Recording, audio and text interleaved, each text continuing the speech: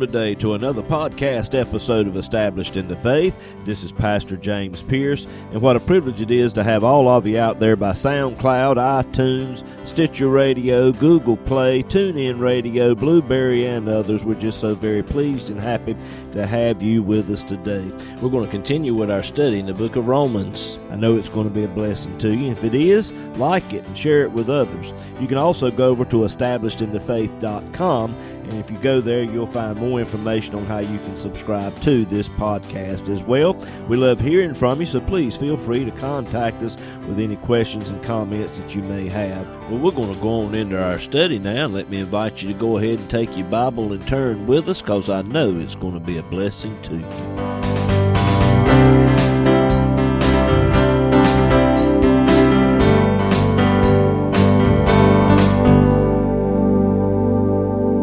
We are in the 6th chapter of the book of Romans tonight.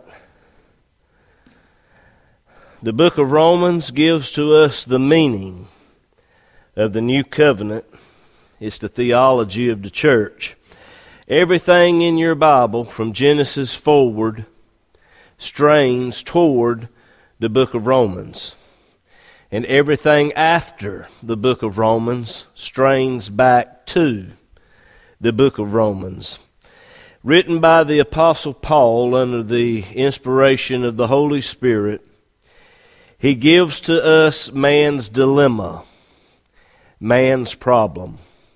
In the first chapter, Paul dealt with the Gentile world, how that when they knew God, they glorified Him not as God, and they became vain in their imaginations, made up their own gods, and their hearts became darkened and filled with unrighteousness. And the latter portion of the first chapter is not a pretty picture. Chapters 2 and 3 of the book of Romans, Paul deals with the Jewish world. Came from the loins of Abraham and the womb of Sarah. They were given the Word of God, and you would think that that would bring them closer to God, when really it didn't. They knew the Word of God, and when Christ came on the scene, they did not know who He was, or claimed they didn't, and they crucified their Messiah. They claimed to be keeping the Word of God, but Paul told them that they were not, and he talked about that in Romans chapters 2 and 3. Paul said there, summing it all up there in the 3rd chapter, verse 23, "For all have sinned and come short of the glory of God." That is man's problem. Understand that. It's not man's environment. But man's problem is a heart problem. It's sin. Sin is the cause of all the sickness in this world. Sin is the cause of all greed. Sin is the cause of death. Sin is the cause of divorce. Sin is the cause of child abuse, racism. The list goes on and on. The problem is sin. And until sin is dealt with, you're still going to have a problem. And Paul gave us the solution, God's answer to man's dilemma, in verse 24. Romans 3, verse 24, "Being justified freely by His grace through the redemption that is in Christ Jesus." Justified. Justified, never sinned. That means you're not guilty. That means the death sentence that was once upon you has been commuted. The death sentence on you has been commuted from death to life. Think about that. Some years ago, the state of Tennessee, they abolished the death penalty. And Dan Rather took a group of cameraman into one of the prisons there in Tennessee. Went down to a particular part of the prison where they had those on death row. And the warden of the prison took them to one particular cell. And the cameraman zoomed in on a black man standing there. He must have been over 6 feet tall, shoulders out to here. And Dan Rather looked at that man and said, "Sir, your sentence has been commuted from death to life." And that big black man standing there over 6 foot tall, his shoulders began to shake and tears rolled down his cheeks. That is what God has done for you and I. We were on death row. We were on our way to eternal hell, condemned for all eternity. And our sentence has been commuted from death to life. We have been justified, just if we have never sinned. And Paul deals with the subject of justification. Justification is only by faith. He deals with that in chapters 4 and 5 of the book of Romans. He tells us that it's not by keeping certain laws and rituals. He uses Abraham and David as examples. But if you will, go to Romans 5 and verse 19 and take a look at that. He said, "Therefore, as by one man's disobedience many were made sinners." Now this is referring to Adam. Adam was the federal head of the human race. The decision that he made affected everybody. Now people say, "Well, that ain't fair. I didn't know Adam, and what he did shouldn't have any effect on me." Well, that ain't how the system works. There are people in Washington, D.C. right now that make decisions all the time that affect all of us. We didn't have anything to do with it. We don't like it. We don't approve of it. But nevertheless, we are still affected by those who are in high-up positions. And Adam was in a high-up position. He was the federal head. He represented the entirety of the human race. And the decision that he made has affected everybody. And so we all fall into sin. We have that sin nature in us. He said there in verse 19, "For as by one man's disobedience many were made sinners, so as by the obedience of one shall many be made righteous." Now both Adam and Christ were representatives of the human race.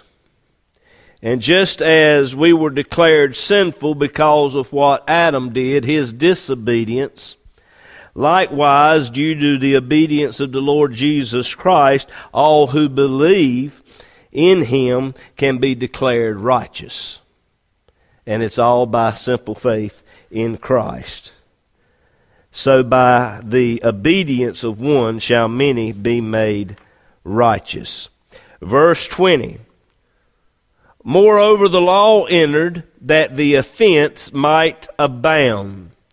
For some 2,400 years, from Adam up until Moses, there was no law.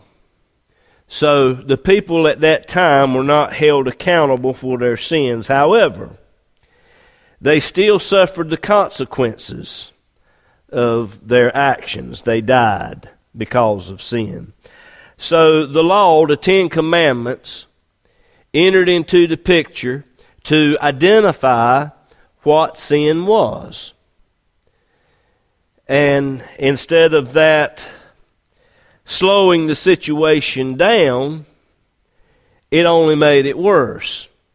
Paul said the offenses abounded. Sin increased. Why did it increase? Because man is inquisitive by nature.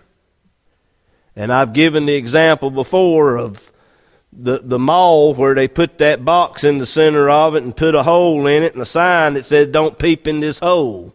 And they backed off over there with the cameras, and there were people lined up trying to peep in that hole because it said, "Don't do it.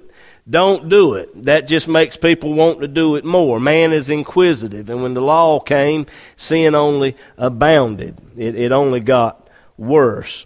But he went on to say that where sin abounded, grace did much more abound. In other words, irrespective of how bad the sin is in a person's life, no matter what they've done, no matter how bad it is, God's grace is sufficient to cover and to forgive and to cleanse anybody and to set the captive free. That's what Paul meant by that statement. Now, his teachings on grace was not very widely accepted by the church of that day. And the reason for it is most of the church in that day was made up of Jews. And for some 1,600 years, the Jewish people had lived by the law. It was their culture, their way of life. Everything centered around the law of God. And it centered up in the law. And you had some who accepted Christ, but they were wanting to add Christ to their laws and their rules and rituals and ceremonies. And Paul said that's not going to work. He came against this. In Romans 4, in verse 14, if you will, take a look at that. Romans 4, verse 14, Paul said, "For if they which are of the law be heirs, faith is made void, and the promise made of none effect." If you will, go to Galatians 5. Galatians chapter 5, verse 2. Galatians 5, verse 2. "Behold, I, Paul, say unto you that if ye be circumcised," and you can substitute anything there. "If you be baptized in water, if you wash feet, if you take the Lord's Supper, if you fast, if you read the Bible, if you pray so much every day, any of these types of things, if ye be circumcised, Christ shall profit you nothing." Now, there's nothing wrong with being baptized. If you're saved, you need to be baptized according to the Word of God. If you're saved, you'll read His Word. You'll fast from time to time, although I can tell a lot of that don't go on as much as it needs to. All right, look right straight at me right now.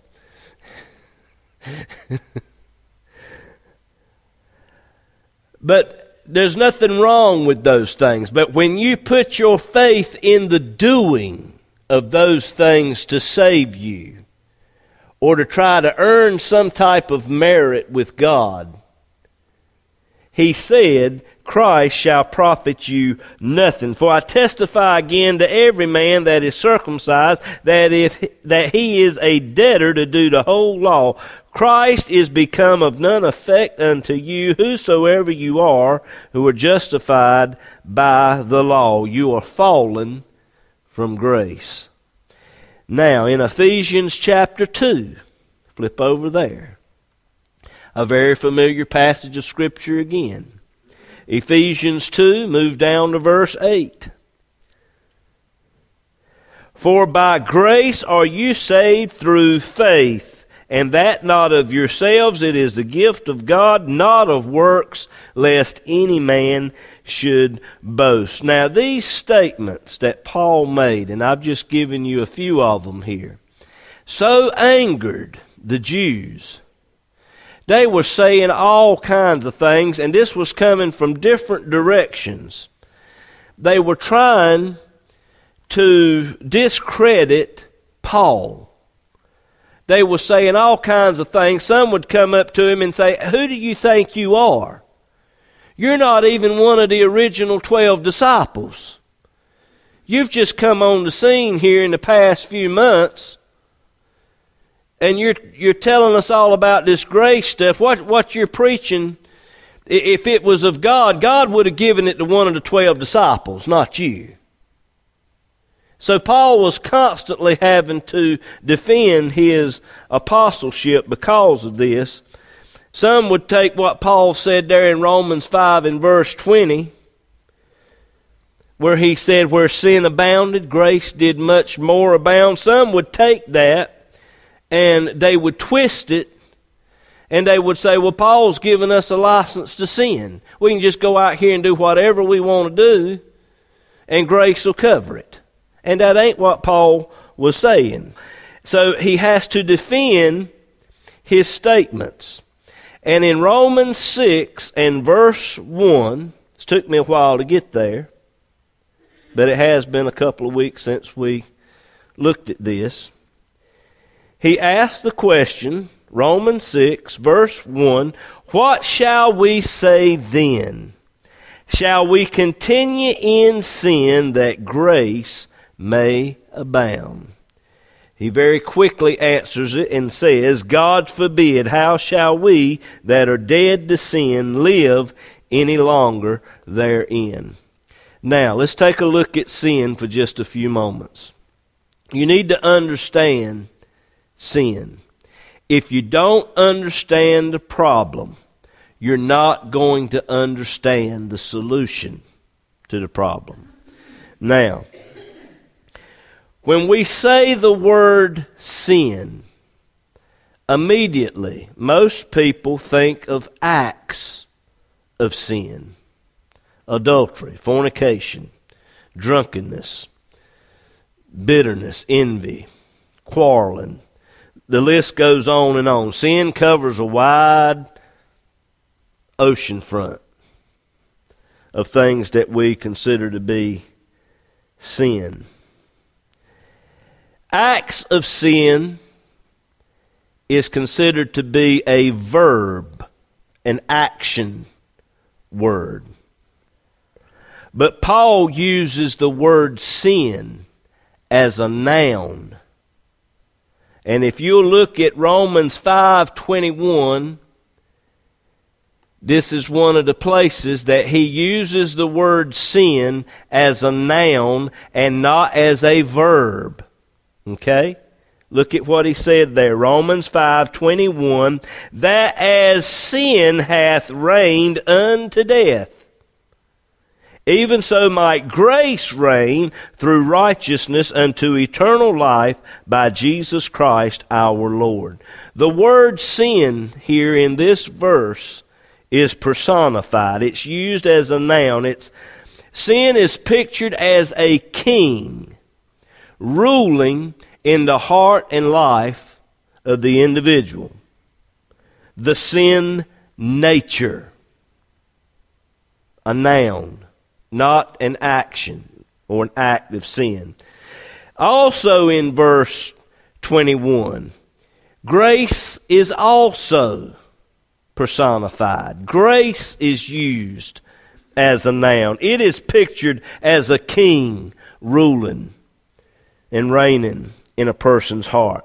That is the Holy Spirit or the divine nature that comes in the moment a person gets saved. One or the other of these two natures is ruling and reigning in your life. Let me say that again. One or the other. Even people who say, I'm going to do like I want to do.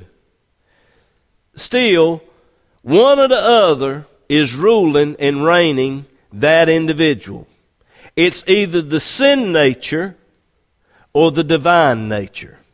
When a person says, I'm going to have it my way and I'm going to do it like I want to do it, that's the sin nature. That selfishness, I'm going to do what I want to do. It's the same nature that Satan had when he was called Lucifer. I will ascend. I will exalt my throne. I will do this. I will do that. And it stinks in the nostrils of God, and God cast him out. Said, I ain't going to have nothing to do with you. It's that sin nature, and one or the other is ruling and reigning within our hearts and lives. This 6th chapter of Romans gives us the mechanics of the Holy Spirit. Tells us how to have victory over this monster of the sin nature that's in our lives. The 6th chapter tells us that. In the 8th chapter of the book of Romans, we have the dynamics of the Holy Spirit as the source of power to live as we should. And the 8th chapter of Romans is where God wants us to be. God wants us living in the 8th chapter of the book of Romans, where the Holy Spirit is the power source in our lives, helping us to live for God as we should. That's where we're supposed to be. But sadly, most Christians are stuck in the 7th chapter of Romans. They never make it to Romans chapter 8 in their Christian experience. Yes, they read 6, 7, and 8 and go on through, but they're living, their whole Christian experience stops right there in Romans chapter 7, where Paul said, "O wretched man that I am, who shall deliver me from the body of this death?" That doesn't sound like a person that's got victory over the sin nature. But that's where most Christians are at. And the 7th chapter reveals to us a Christian who is trying to live for God by the means of willpower and self. And you can't live for God in the flesh. It can only be done in the Spirit. And we're going to learn a little bit more of that, how to do that as we go along. Now, this is something that every single one of us have to go through. Every single person will go through and experience Romans chapter 7. Because we're all learning here. Amen? None of us have arrived. Some of us fluctuate between Romans chapter 7 and Romans chapter 8. But you want to get over there in Romans chapter 8 and stay there. That's where you want to be living at in that chapter. All right. In this 6th chapter of the book of Romans, as you're reading through this chapter at home, every time you see the word sin in this chapter, the word sin is used as a noun. It also has in the Greek what is known as the definite article. It wasn't translated over into our English because it's clumsy and it didn't make any sense to the King James translators, so they left it out. Actually, it reads the sin. When Paul said there in verse 1, "What shall we say then? Shall we continue in the sin?" And when I say that, you're thinking, what sin? Living in the sin. What sin? It's not what sin. It's talking about the principle of sin. It's talking about the sin nature. So as you read through the 6th chapter of Romans, to get a clearer understanding of what Paul is saying here, if you will substitute the word sin nature every time you come to it and read it in this chapter, and picture the word sin as being a king ruling and reigning in a person's heart and life, you'll come away with a better understanding of what Paul is saying here in the 6th chapter of the book of Romans. Because like I said, most of the time, the word sin is used as a noun. All right. What shall we say then? Shall we continue in sin that grace may abound? The word continue means to remain or abide. Continue. To remain or abide. Now, with that in mind, the question could be phrased this way. Shall we as believers continue the same relationship with the sin nature that we had before we got saved? And of course, Paul very passionately answers, God forbid. In other words, away with that kind of thinking. Don't let that kind of thing occur in your life. He goes on to enforce that with this question in verse 2. How shall we that are dead to sin live any longer therein? At the moment of salvation, our relationship to the sin nature is dead. And we take on a divine nature. We begin a new relationship with the divine nature. And that is where your learning curve is at. Now, you need to get a proper definition of the word dead and death. Death does not mean annihilation or extinction. The word death means separation. When you go to the funeral home and you see the casket there and there's a body laying there, their separation has taken place. The soul and the spirit has separated from that physical body, and they have stepped into eternity, whether that be heaven or hell. And that body is laying there in that coffin. Death, separation. That's what death means. Separation. What we're talking about here is a separation as it pertains to relationships. Okay?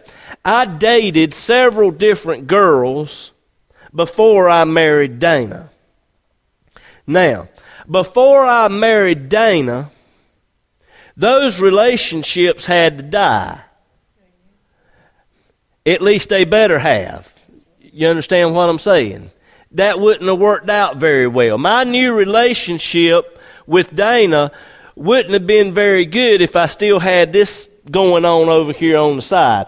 It wouldn't have been good for my health. You understand what I'm saying? So when you come to Christ, there is separation as it pertains to your relationship. Your relationship to the sin nature is dead. You no longer have that relationship going on. The things that you used to do, the things I used to do in those relationships, I didn't try to drag it over here into my new relationship with Dana. That wasn't going to work. Not going to be healthy for me, not going to be healthy for them. Somebody's going to get hurt. You're not going to have peace in a situation like that. But see, that is why a lot of Christians are not enjoying their salvation experience, because they've still got this little bit of a relationship going on with the sin nature. Are you following me? They've got this new relationship going on with the Holy Spirit, trying to pull them in this direction, wanting them to do these things, and now you've got the sin nature still wanting to do these things over here. You've got this conflict going on. And you've got to make up in your mind that when I come to Christ, that relationship with the sin nature is dead. I'm separated from it. I don't do those things. I don't go with this person anymore. I'm not going with them. I'm going with this one now. And you've got to make up your mind. See. How shall we that are dead to sin live any longer therein? The problem is, in physical relationships, things can get ugly. Breakups can be ugly. And the relationship can be dead. The person's not dead. They're still alive. I'm still alive. But things got ugly when we broke up, and we see each other from time to time. Words get said. Does anybody know what I'm talking about? Sometimes a breakup in a relationship don't go too good. And when you break up with that sin nature, it's ugly. and it rears its ugly head once in a while, and it causes you trouble. Do you understand what I'm trying to compare a physical relationship with a spiritual relationship. You've been going and dating this sin nature for a long time, way longer than you have this new relationship with the Holy Spirit. And when this breakup takes place, it's ugly. They don't like it. And they're going to cause you problems down the road. Every single one of us have that problem. The sin nature rears its ugly head from time to time. Although the relationship is dead, there can still be problems there. You need to understand that. Just because you're having a problem with the sin nature, that don't mean you're not saved.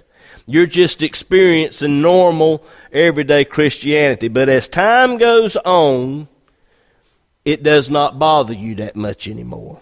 You will come to that place to where it don't bother you as much anymore. But right to start with, it can be a mess. When God saves you, death occurs. There's separation, not extinction. God does not eliminate the sin nature from your heart and life. Somebody asked me a few weeks ago, why does God leave that sin nature there? Why is it still in us? Why, when we got saved, why didn't God just remove that altogether the moment we got saved? The Bible tells us that when the rapture takes place, corruption's going to put on incorruption. The sin nature will be removed at that time when the rapture takes place. Now that tells us something right there when you read those verses in your Bible. There is a physical connection of the sin nature with our physical bodies. Now where that's at and how to determine how all that works, I can't tell you. I don't know. God does. But my point is this. If God, with the moment you got saved, if He had completely removed the sin nature, the moment you got saved, you'd have died right then. Because there's a physical connection of the sin nature with our physical bodies. There's another reason why God leaves that sin nature within our hearts and lives. And it's for disciplinary reasons. Now, what do I mean by that? Disciplinary reasons. Although we're saved and we have the Holy Spirit within our hearts and lives, we still have the same problem that the Jews of old had, and that's pride. See? If God had removed the sin nature completely, you'd be going around bragging, you know, I hadn't took a drink in 5 months. And you'd be bragging about, oh, look at how good I am and how good I'm doing. That's ugly. It stinks in the nostrils of God. Spiritual pride is the worst pride that there is. And in order for you to live for God as you should, you have to be humble and stay humble before God and seek His face and draw close to Him, understanding that if you don't draw close to Him and develop your relationship with Christ, you're going to fall flat on your face and you're going to be right back out there in the world doing the same old things you used to do. So that's another reason why God leaves that sin nature there, is to keep us humble. And I'm going to stop right there for tonight. There's a whole lot more that can be said, and we'll deal with that a little bit later.